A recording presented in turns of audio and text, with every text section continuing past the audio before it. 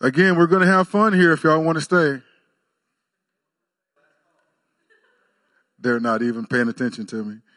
They're out of here. I don't blame them. Praise the Lord. Just join with me in a brief word of prayer. Dear Heavenly Father, we thank you for what you're doing today, Lord, and we just ask your blessing on the word as it goes forth, Father God, and we just humble ourselves before you, and we adopt postures of humility to receive your truth with the intent on being doers of it. And in Jesus' name, amen. As you know, we've been going through the parables of Jesus, and we're going to be in Luke 18, verses 9 through 14. That'll be our main text today. And we have quite a few places that we're going to go as we go through that. I'll read through the parable first, and then we'll see where God takes us. Luke 18, starting at the 9th verse. He also told this parable to some who trusted in themselves that they were righteous and treated others with contempt. 2 men went up into the temple to pray, one a Pharisee and the other a tax collector. The Pharisee, standing by himself, prayed thus, God, I thank you that I'm not like other men, extortioners, unjust, adulterers, or even like this tax collector. I fast twice a week. I give tithes of all that I get. But the tax collector, standing far off, would not even lift up his eyes to heaven, but beat his breast, saying, God, be merciful to me, a sinner. I tell you, Jesus said, this man went down to his house justified rather than the other. For everyone who exalts himself will be humbled, but the one who humbles himself will be exalted. Let's consider that for a moment. Both guys went to the temple to pray, right?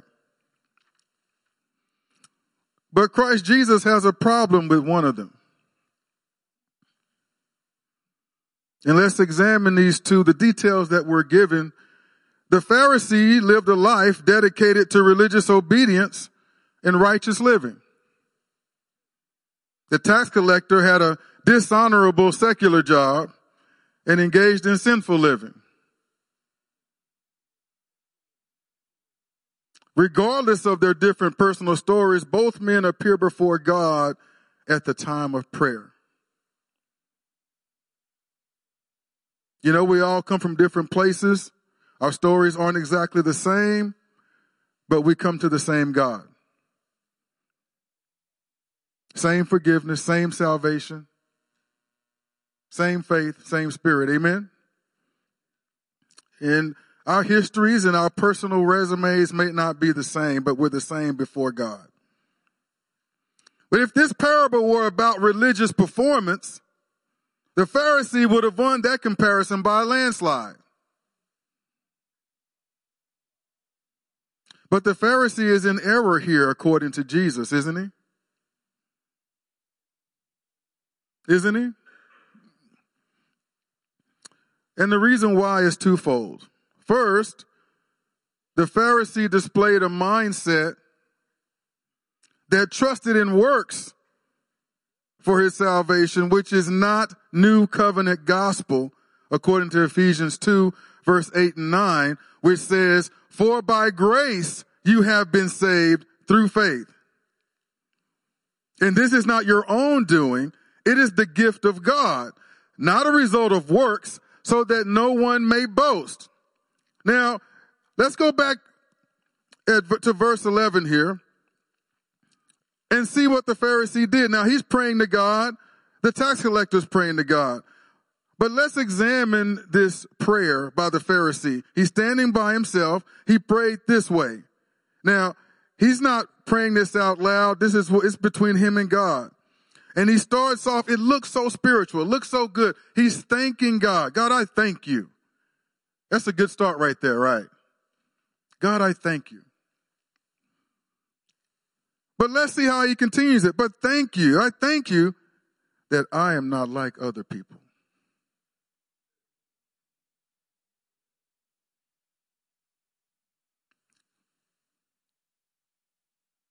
I thank you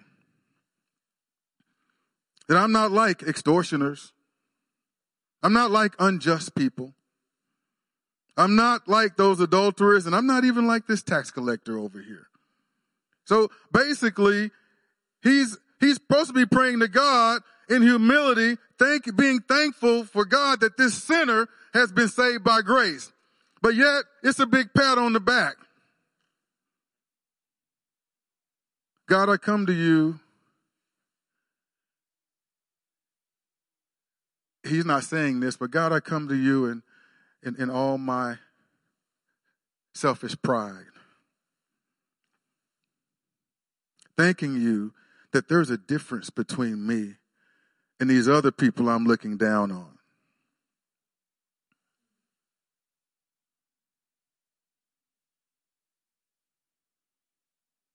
And not only am I different from them, here's another, I'm going to give you a little bit of my resume here.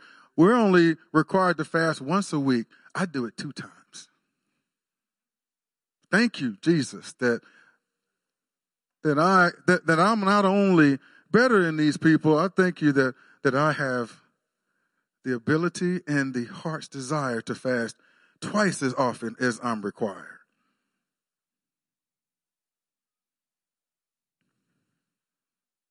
And I give tithes of everything that I get.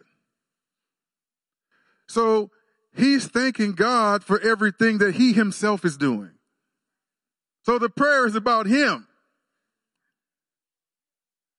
When he's supposed to be exalting and praising God, he's basically going before God and lifting and exalting himself.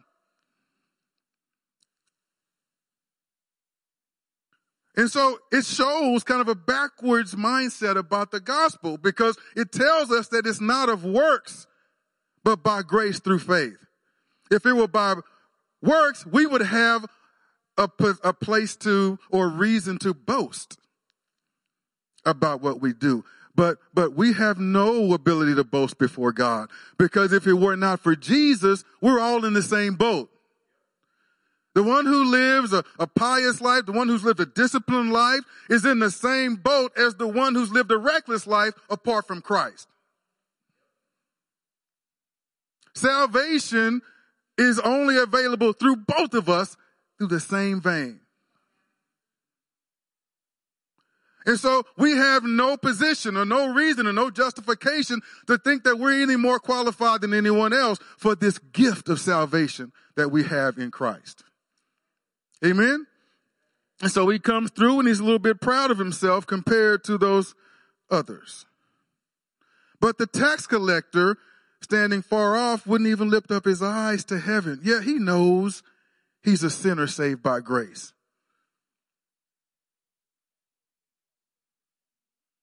And his prayer was very simple. It wasn't pretentious. It wasn't self-exalting. It just said, God, be merciful to me, a sinner.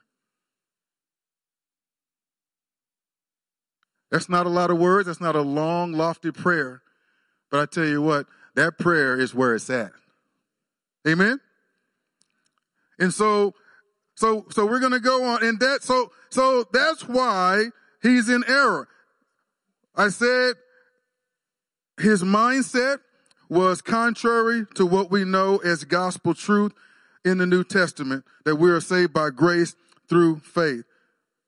But the second reason why Jesus finds him in error has to do with the attitude of the Pharisee's heart. Proverbs 21 verse 2 says, every way of a man is right in his own eyes, but the Lord weighs the heart. Isn't that how we are? Hey, we plan our way. We have our reasons for doing what we do. We can justify whichever way we decide to go. Hey, this plan is right according to me. I have no problem with this. It's right in our own eyes, but God judges the heart. What does that mean? He deals with the motives, the intent. Not just what is perceivable, but what is not perceivable underneath the surface. Every way of a man is right in his own eyes, but the Lord weighs the heart. Go down to verse 4, and it says, haughty eyes and a proud heart. It says two things about them. One, it's sin. Two, it's the lamp of the wicked. You know, that's how that's the perspective through which the wicked sees everything.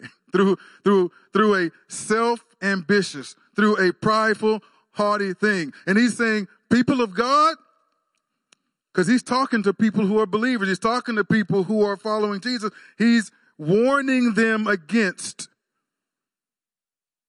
pride. The sin of pride. Haughty eyes and a proud heart are sin. And it made me think about how God sees differently than we do.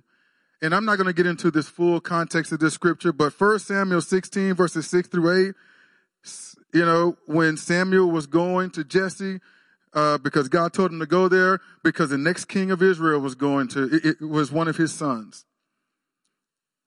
And he went through all the sons, but I just want to focus on this one. When they came, verse 6, when they came, he looked on Eliab and thought, surely the Lord's anointed is before him.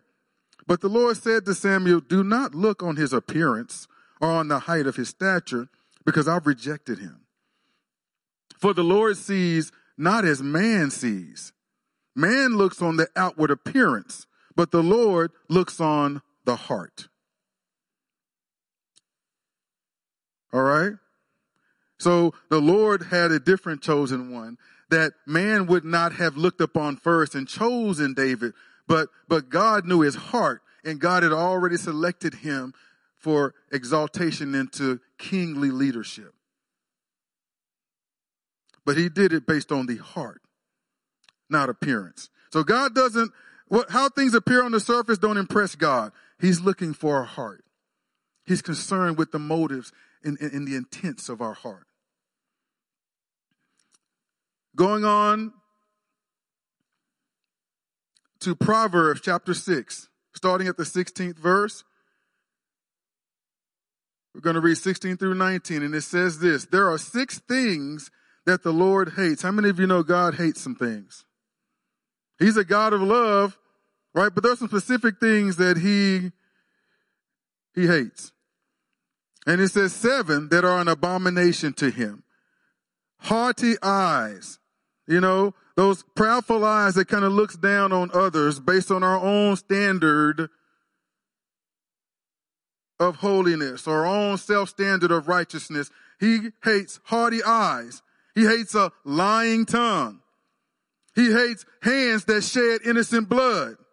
He hates a heart that devises wicked plans. He hates feet that make haste to run to evil. He hates a false witness who breathes out lies. And he hates one who sows discord among the brothers. I could preach a month or two on just that, but we're focused on haughtiness today. So it is one of those 7 things that are abomination to God. One of those 6 things that he hates. Haughty eyes was on display by this Pharisee in this parable. So he's speaking to the condition of the heart. Proverbs 16, verses 18 through 20 say this. And it speaks to one of the reasons why pride is so detestable to God and why we must guard against it with all diligence. And it says, pride goes before destruction. See, pride always leads to destruction. And a haughty spirit before a fall. It is better to be of a lowly spirit with the poor than to divide the spoil with the proud. Think about that. And then we're talking about God's standard. We're talking about God's perspective. We're talking kingdom perspective here. It is better to be of a lowly or humble spirit with the poor than to divide the abundant spoil with the proud. Whoever gives thought to the word will discover good, and blessed is he who trusts in the Lord. Do not be fooled into thinking that you're a humble person just because you gave your heart to Jesus.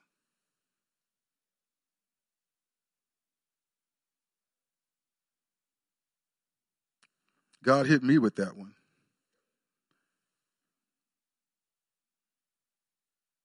You can humbly receive his gift of salvation and still be haughty and prideful in your attitude toward others.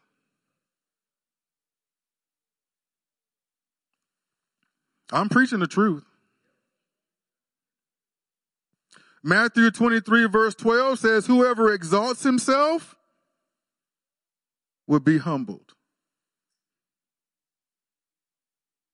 But the flip side is also true. Whoever humbles himself will be exalted. That's kind of antithetical, or that's kind of opposite to our cultural mindset, isn't it? You know, you got to promote yourself. You got to exalt yourself. Nobody else will. You've got to cut others down in order for you to climb up the ladder. Dog eat dog. The ends justify the means. And if we're not careful, we'll be caught up and absorbed into that mindset. And what we're representing in the name of Christ ain't gospel. It ain't Christ. Okay? We are then being friends of the world in our attitude, in our perspective, in how we conduct ourselves and regard others. Are you hearing me? And so we're going to have to humble ourselves before God and get into God's word and really pay attention to a lot of what, Steve, I listened to the message. I didn't get to you before. You did an awesome job. I thought what you shared was timely, relevant, on point, and it was just amazing. And so we have to grapple with, okay, God, in this times in which we live, how do we live before God? How do we walk with God? How do we do this and have impact for the kingdom in the generation in which we live? Times have changed. Like Steve said, we can't pray in schools anymore. Okay? There's a lot more unbelievers than believers in this country. But God's still God. All right? And not only that, that doesn't shorten God's hand. It doesn't shorten his arm. It doesn't mean he's any less able to do in and through his church what he desires to do. It doesn't mean he's any less able to win the lost. He's not any less able to save to the utmost those who put their trust in him. Amen? And so if we're not careful and we have a carnal perspective, we'll begin to worry and be fearful because the conditions in which we live seem to be worsening and worsening and worsening, and the country seems to get less godly, and people seem to know the Lord less and love the Lord less. Oh my goodness, everything is going to you-know-where in a handbasket. We're on Facebook, so...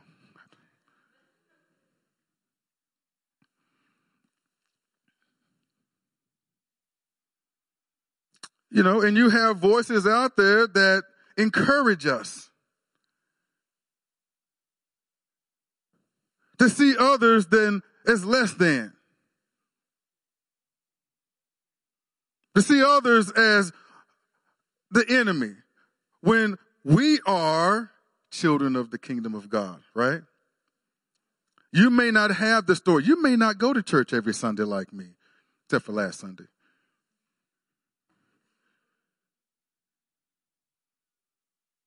You may not pray. You may not fast. You may not have that. Your story may not have been my story. Some of us had our parents were people of God, our grandparents, our great-grandparents. We grew up in the church, lived, slept, ate, breathed the church. All we've known is a life of walking with God. Others came from a totally different place.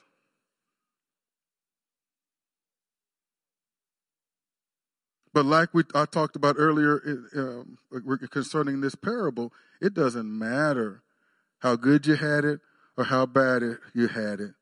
It doesn't matter how good your history is or how bad your history is. Without Jesus, we're all going to hell. Apart from him, we're all lost and going to hell. Yes, I know there is some doubt among, people are sowing doubt as to whether or not hell exists. Yes, it exists. The Bible says so. It exists. And those who die without being in Christ will be there for eternity. And those who die in Christ will be with the Lord in heaven for eternity. I mean, the word of God is the word of God. That's the gospel truth. Christ Jesus paid the penalty for our sin that we might be reconciled to God. He became sin for us that we might become the righteousness of God in Christ Jesus. And he gave us this gift of salvation by grace through faith. We couldn't earn it. We can only humbly receive it. And then, while works cannot save us, we find out in the book of James that having been saved, there ought to be works consistent with the salvation that you have. So sometimes it's a fine line. Yes, works are expected, but we're not going to put our trust in works, and we're not going to use works to puff ourselves up as though we are better than those that may not be walking in the light that we have.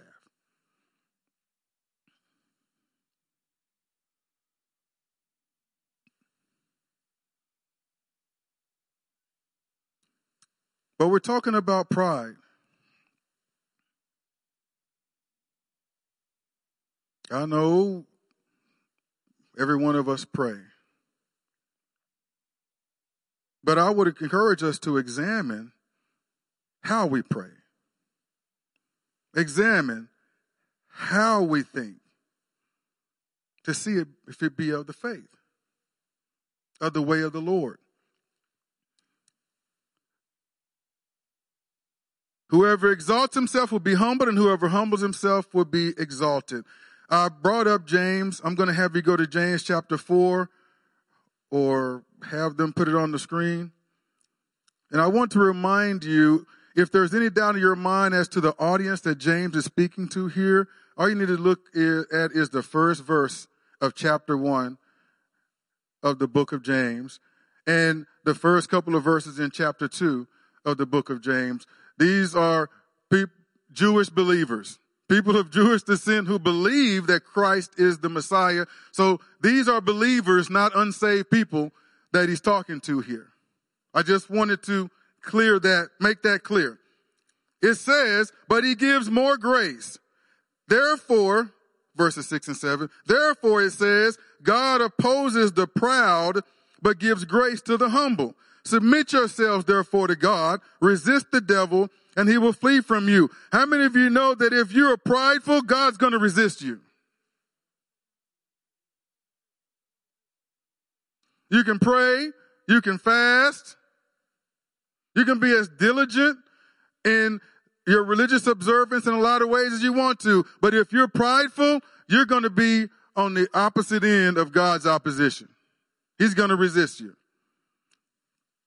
But if you humble yourself before God,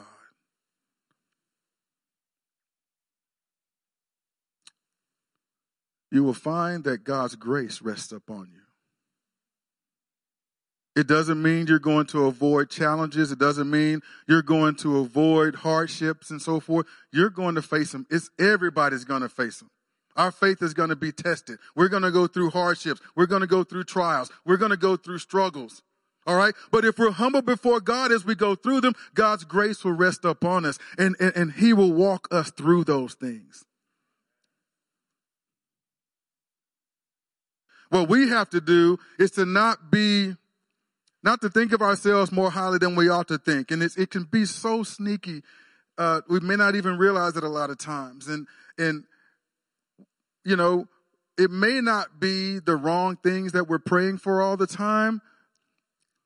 But if underneath all our prayers, there is a insistence upon our way, things that we want being done in the way that we want them done, being done in the timing that we want them done, that's not a humble spirit before God.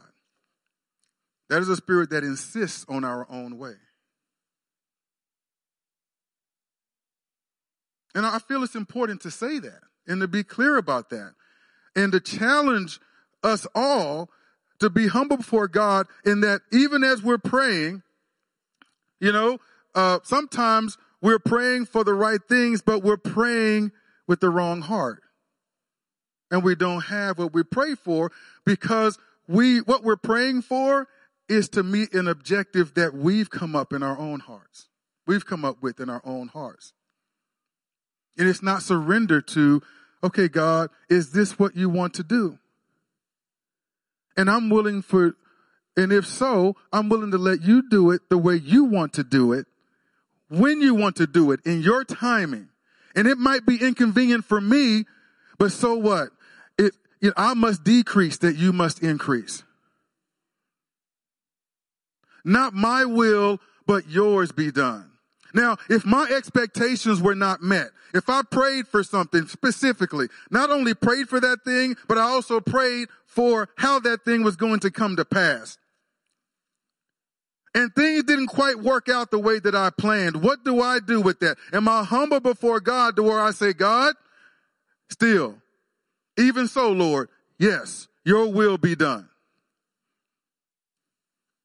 I'm not upset at you, God. I'm not going to get into my private place and stew over this.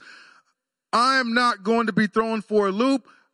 I trust in the goodness of my God. I trust in the faithfulness of my God.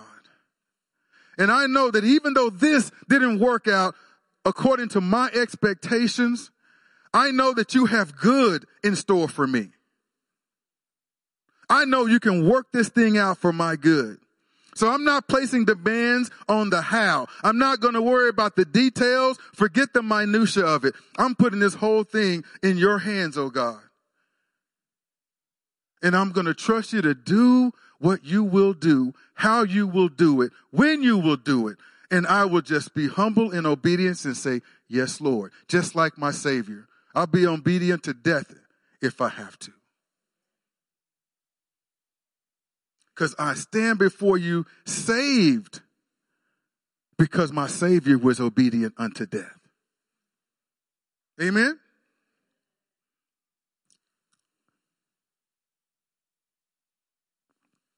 And so that's the attitude that this parable deals with.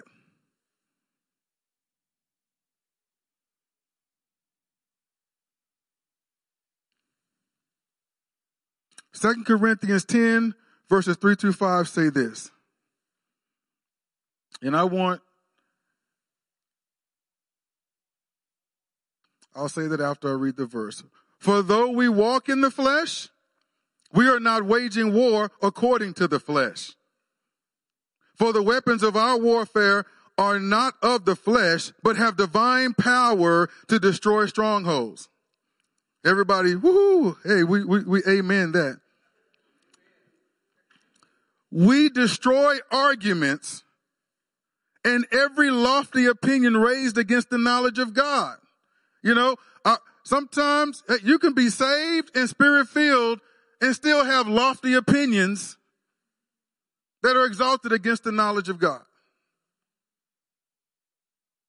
Again, this isn't being preached to unbelievers. This is being preached to believers. If it were not possible for us to walk in error this way, it would not be necessary for this teaching. And so we have to listen to this, and we have to make sure that we're paying attention to it and guarding our hearts according to God's truth. So we destroy arguments. Now, we usually use this when we're confronted with somebody else's lofty opinions and prideful opinions. But if you're like me, it's not uncommon for you to be arguing with yourself. I don't hear voices and stuff like that. It's not uncommon for there to be that inner conflict.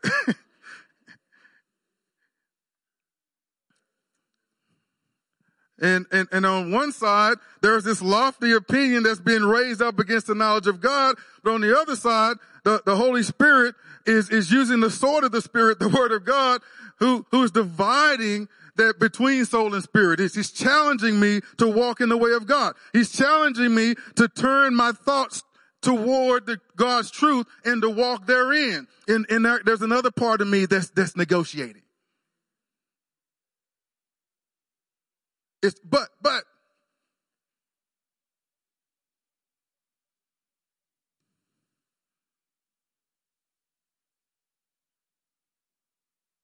But we are accountable to God to even confront ourselves, our own high-minded opinions and thoughts. When we begin to think of ourselves more highly than we ought to think, when we begin to raise up mindsets and thoughts and ideas and notions that are not biblical.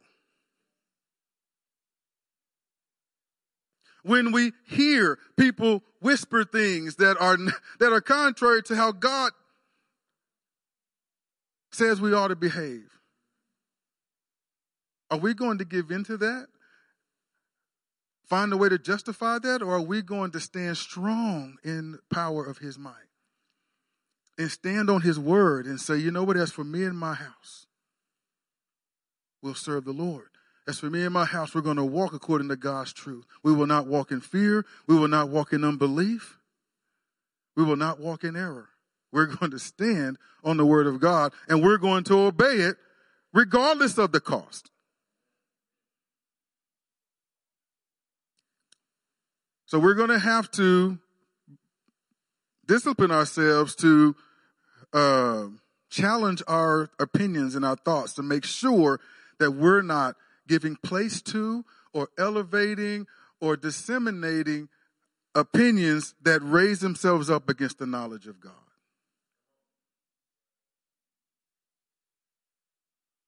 Proverbs 16 verses 5 and 6 say this: everyone who is arrogant in heart is an abomination to the Lord. Be assured he will not go unpunished. Woo. By steadfast love and faithfulness, iniquity is atoned for, and by the fear of the Lord, one turns away from evil. That's why it's so important to be humble before God.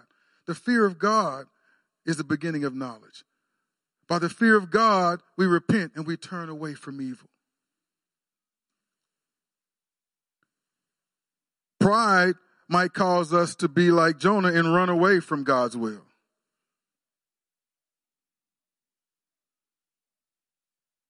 Pride might cause us to hook up with Bathsheba.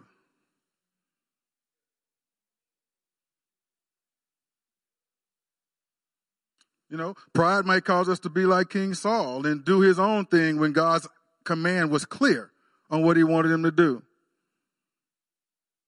God said, when you were small in your own eyes, I lifted you up. But then you became big in your own eyes and you began to do your own thing. I'm taking the kingdom away from you. There's another one that I'm raising up. He resists the proud. He gives grace and lifts up the humble.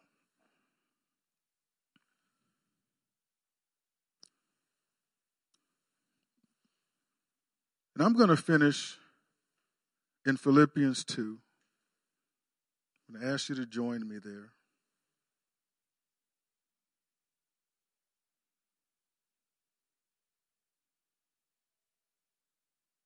I'm going to read the first 11 verses, and then we'll bring this to a close. It says, so, what do we do with this? So, if there is any encouragement in Christ, any comfort from love, any participation in the Spirit, any affection and sympathy, complete my joy by being of the same mind, having the same love, being in full accord and of one mind. Do nothing from selfish ambition or conceit.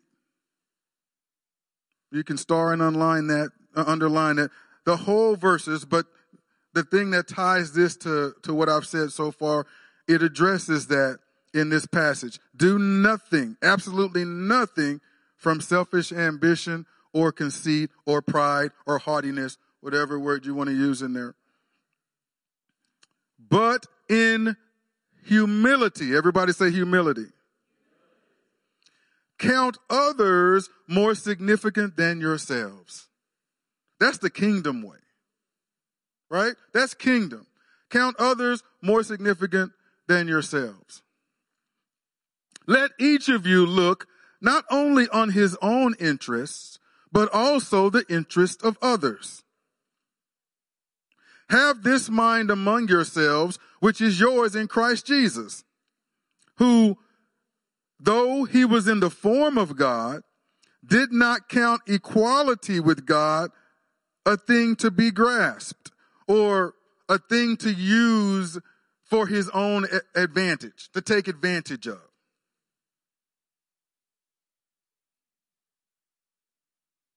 But emptied himself. I like this translation. But other translations say, but made himself nothing. We know Jesus isn't nothing, but sometimes you can lose the context of it. But he emptied himself. He was fully God.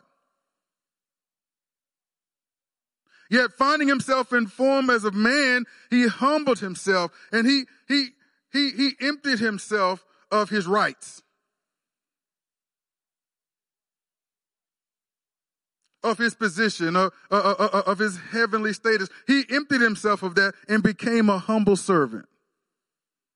Became sin for us. He emptied himself. And you know what? God wants us to have that same sacrificial love where we're emptying ourselves, where we're dying to self, to the point to where it's no longer us that live, but Christ that lives in us. That we're emptying ourselves of self, our selfish motives and ambitions, and we're humbling ourselves to do what God requires of us. That God may be glorified. That people may have a genuine encounter with him, that they might receive the gift of salvation and be reconciled with him. Amen? And so he wants us to let that be focused. And so let me continue, which is yours in Christ, who, though he was in the form of God, did not count equality with God a thing to be grasped, but emptied himself by taking the form of a servant, being born in the likeness of men. And being found in human form, he humbled himself by becoming obedient to the point of death, even death on a cross. And what did Jesus say? Anyone who would follow me must take up his cross.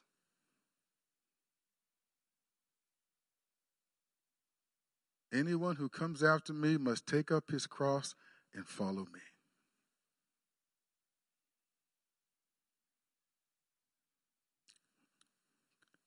Have that same level of commitment. Okay, God, I'm taking up my cross. You know, I felt God tell me long ago that the cross was, Jesus' purpose for coming on earth was to suffer the cross. Right? So the cross was his purpose.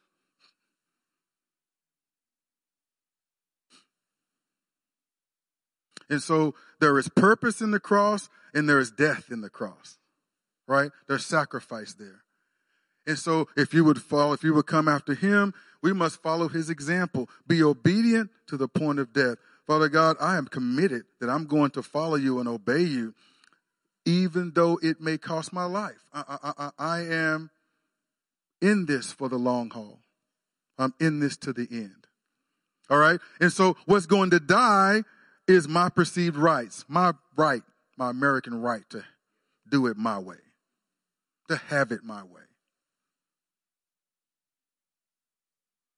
There's certain freedoms that I take for granted. You know, Lord, all of that stuff is dung compared to knowing you and walking with you, compared to you being exalted and glorified in my life and through me. Are you hearing me? And so that's what it means when he's saying, take up your cross.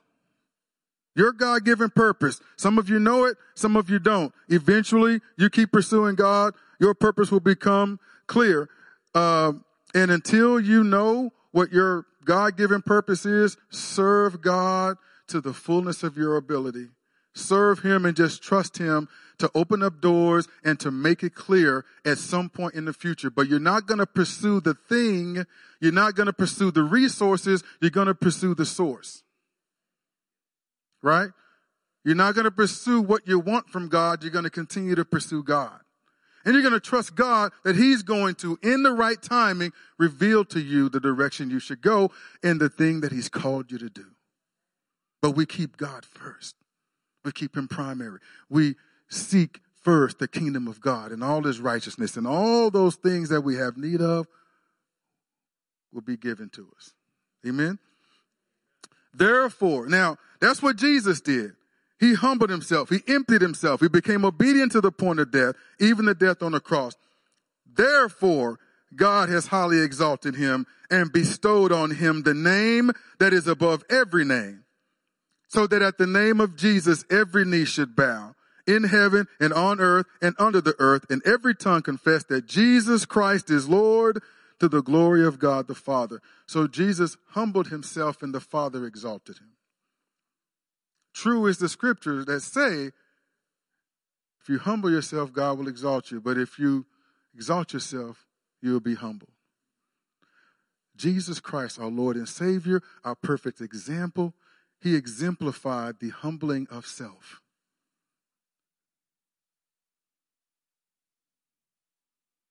And because he humbled himself and obeyed God to the ultimate death on a cross, God has exalted him beyond measure. So I want to encourage you today. I mean, you may have some real challenges in your life, and you may be conflicted about what you're hearing today, and that you may be tested, you know, your thought process, your attitude.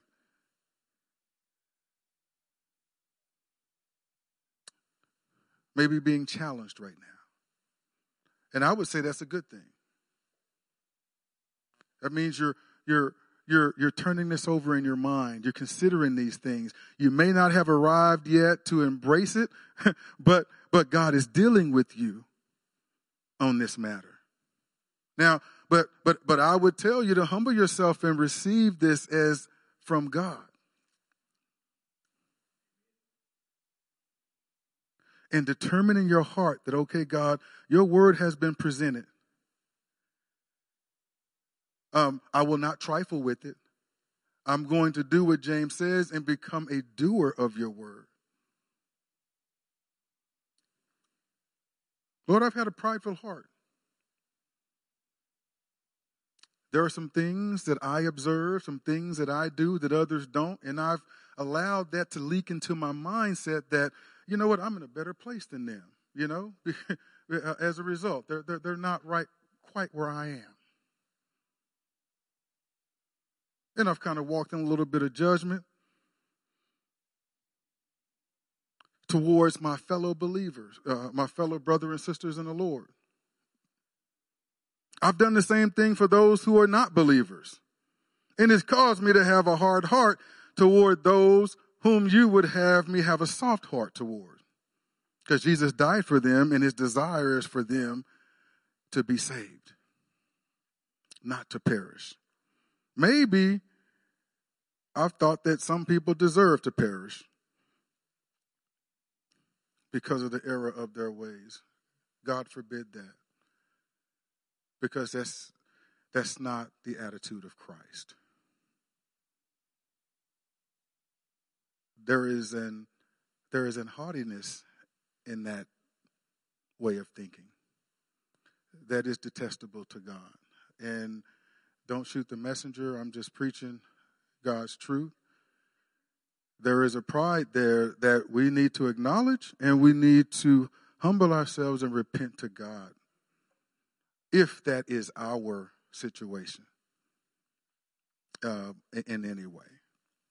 I want to ask you to stand.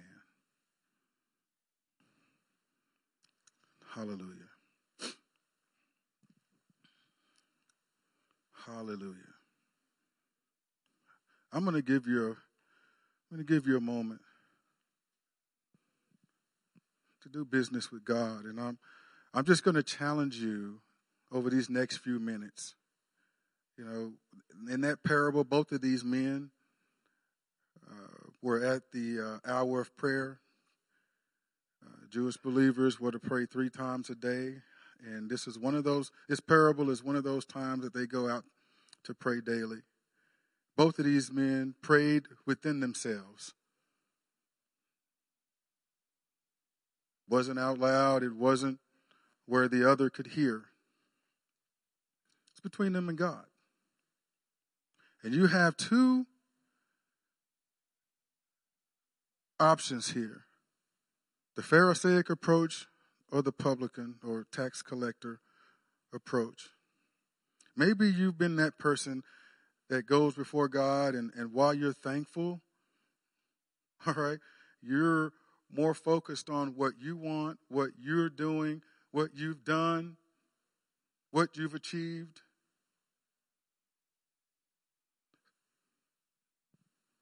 Certain things you do that are perceived as going the extra mile over those that are not quite as committed. And you're going before God, but you're not really humble before Him and exalting Him as much as yourself. I would say it's time to stop that and repent before God for it, and be more like the tax collector,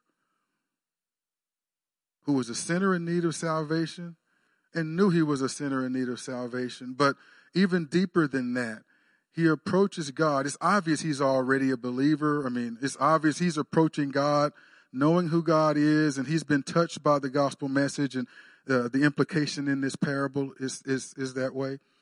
But he's going before God under full understanding that his status before God is a gift. It had nothing to do with his station in life. It had nothing to do with his disciplined life. It had nothing to do with his prayer life and how many offerings and tithes he gave and how many times he fasted and all that. It had everything to do with what Christ Jesus has done for us. It had everything to do with God so loved the world that he gave his only begotten Son, that whosoever believeth on him should not perish, but have everlasting life. And that gift of God is to all who would believe, and that it is not by works, but it is by grace through faith. If not for the grace of God, if not for the sacrifice of Jesus, that tax collector knew he would be lost and dead in his sins. Somewhere along the line, that Pharisee lost his way on that point. Let us not be guilty of the same. Let us recognize that we're all the same before God, but for the cross.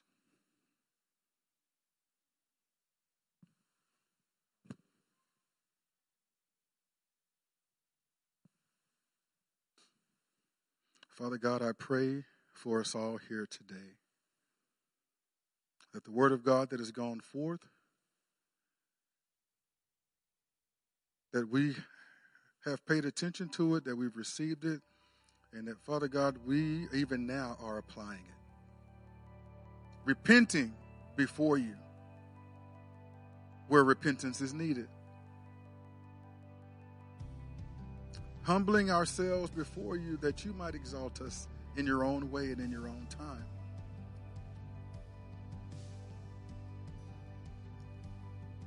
Father God, we love you and we are so grateful for Jesus. We're so grateful for the salvation that we have through Jesus Christ.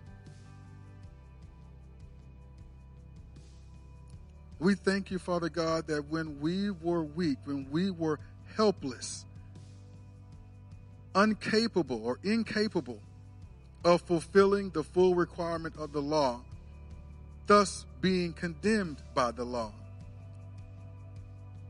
the sin nature being unable, through that sin nature being unable to perfectly follow and obey the law,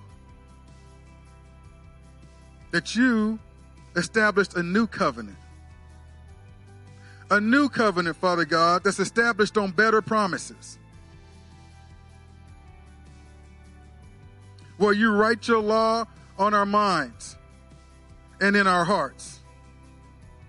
Where you come to dwell inside us.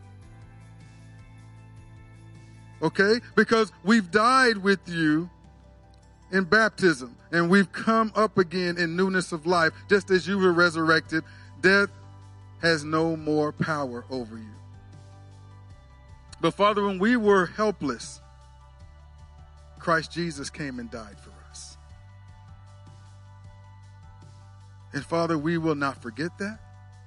We will forever be reminded that the salvation that we have is by grace, through faith, and there's no extra that puts us in a different place. It's by grace, through faith alone, that we are justified before you. That it is through Christ alone that we are the righteousness of God. And so we commit to remaining humble before you. Not only in how we see ourselves, but in how we see others, whether they be fellow believers or unbelievers, Father God. We're going to keep our eye on the prize. Have mercy on us, God, as we endeavor to work out our soul salvation with fear and trembling, as the work of sanctification is being done in us. Have mercy on us, Father God. We're not going to be perfect. We're going to sin. We're going to miss it. But Holy Spirit, we thank you that you're faithful to convict us and to lead us in all righteousness according to God's truth. And we commit to partnering with that and remaining humble and allowing you to mature us in Christ. Father, we thank you for it. Be glorified and exalted in us and through us in Jesus' name.